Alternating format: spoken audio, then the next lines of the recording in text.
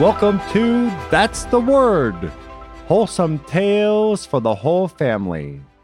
I'm Father James Yamauchi. Today's story, The Perfect Storm. Before Benny knew it, the sun was setting. It was a calm evening, and Benny was satisfied with the results of the annual convention. Benny's co-workers sensed that he was ready to bid farewell and return to his home in the mountains. Benny was the quintessential homebody and never spent the night anywhere else. Benny's business partner was all too familiar with his habits and quirks and knew that he was ready to leave. However, she had a strange premonition that they would not see each other again for a very long time. She implored him to spend the night at the venue so they might talk more. She hoped Benny would acquiesce this once, but he sternly refused. She continued to plead, to no avail. Eventually, she could not hold back her tears. She began to cry profusely, laying her head on the table. He still would not be budged. It was time for him to go, and no matter how much Benny cared for his dear colleague, he would not compromise. Benny rose from the table and politely bid his business partner farewell.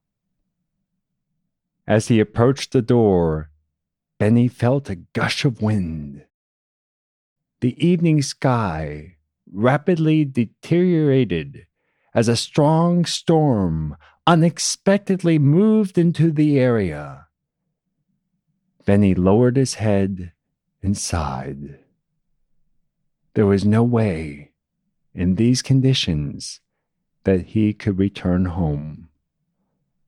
Perhaps, he thought, the storm will pass as quickly as it came. Yet he knew in his heart of hearts this was not the case, because he knew the cause of the storm. He had no other choice but to relent to his business partner's request, and the annual convention continued into the night. The next morning, Benny returned to his mountain home, only to receive notice 3 days later that his dear business partner was dead. Benny led no ordinary corporation. Born in a small Italian town, he would go on to found the famous monastery of Monte Cassino, his dear home in the mountains, as he gained many co-workers who were inspired to imitate his life of radical prayer and work in the monastic setting. While Saint Benedict is widely known, the woman with whom he conferred once a year is not. When Saint Benedict refused her request to break his monastic rule this one time and continue their annual pious conversations into the night, she cried openly, laid her head upon the table, and prayed that God would intercede for her. When a violent storm with hail and torrential rain suddenly besieged the group, Saint Benedict exclaimed, "God forgive you! What have you done?" To which the woman responded, "I asked you to stay, and you would not hear me. I have asked it of our good Lord, and he has granted my petition. Therefore, if you can now depart, in God's name return to your monastery, and leave me here alone." the woman who knew Saint Benedict the best, founding a convent under the direction of her sainted brother, his twin sister, Saint Scholastica. And for this week, that's the word.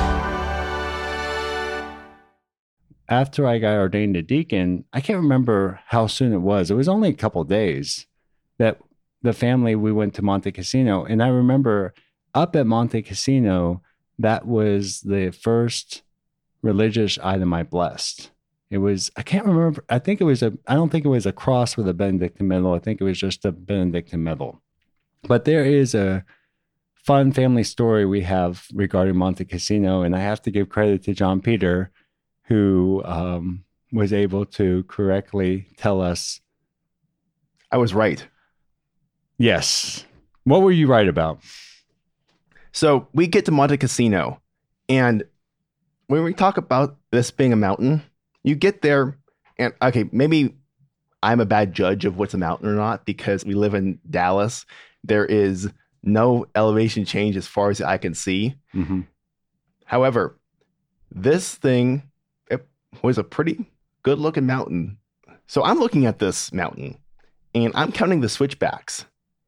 And I'm thinking, okay, this is going to be quite the trek to get up there. Fortunately, of course, there's a bus. The bus runs, I think, every hour. So forgive me if I get the details wrong about this. Don't use this to plan your trip to Monte Cassino.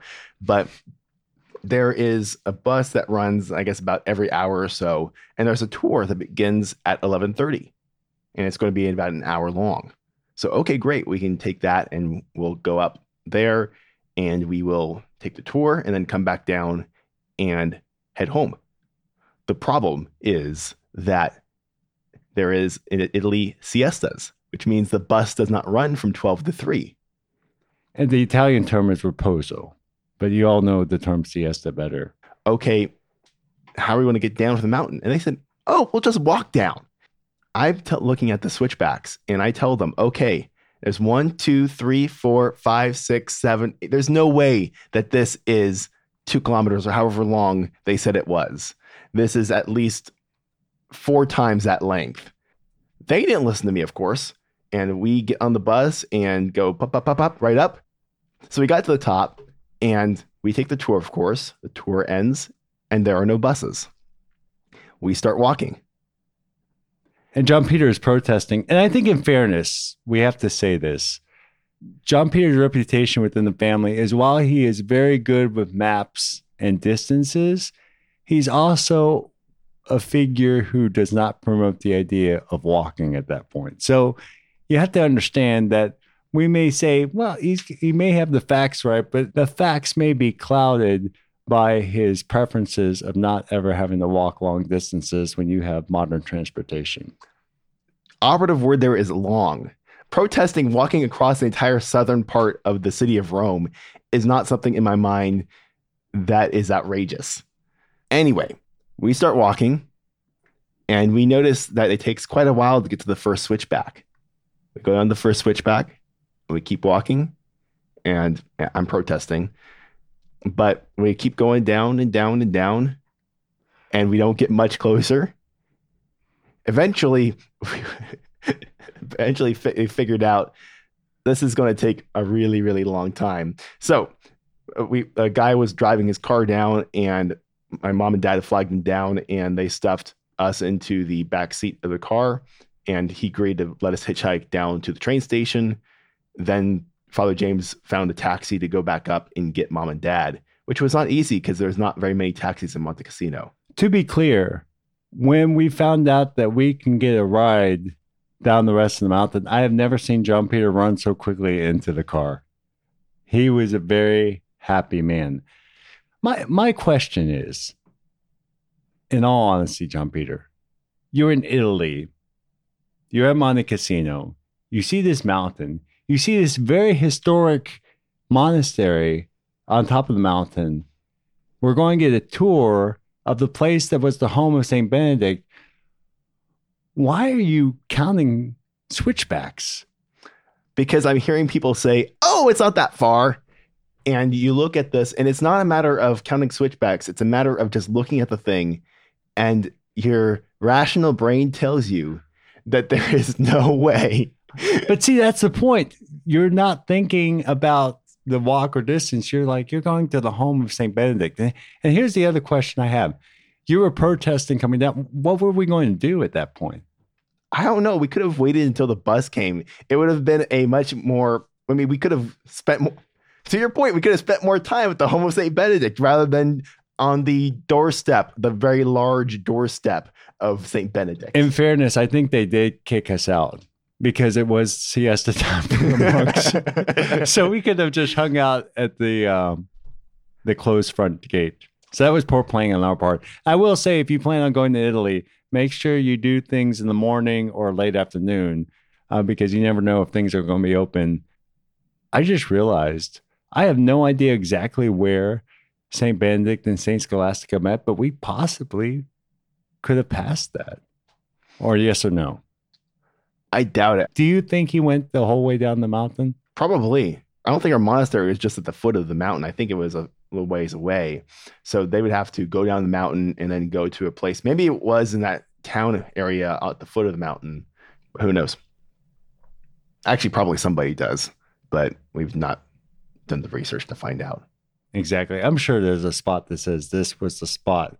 And who knows, they may even have a relic of the rain. And I say that in a joking way just because there's another church in Rome that claims it has part of the plague of darkness from Egypt. So that's a little bit of a stretch. But we do know, thanks to St. Gregory the Great, this wonderful story of St. Benedict. Have I never told you that? I've heard that before. I just keep forgetting about that one. Yeah. No, and it's interesting because one of my classmates was a sacristan at the North American College, and he actually got to go in the sacristy. So he saw the jar, I guess. Don't knock over that jar, man. Who knows what's going to happen? If you enjoy That's the Word, please share the word. You can see the story extras for this story, The Perfect Storm, at thunderrock.org, where you can read St. Gregory the Great's account of this story. Thunderrock.org is also where you can sign up for our weekly newsletter and where you can find our social links and our email if you have any feedback or story ideas. Thanks for listening, and join us next Wednesday for another wholesome tale for the whole family.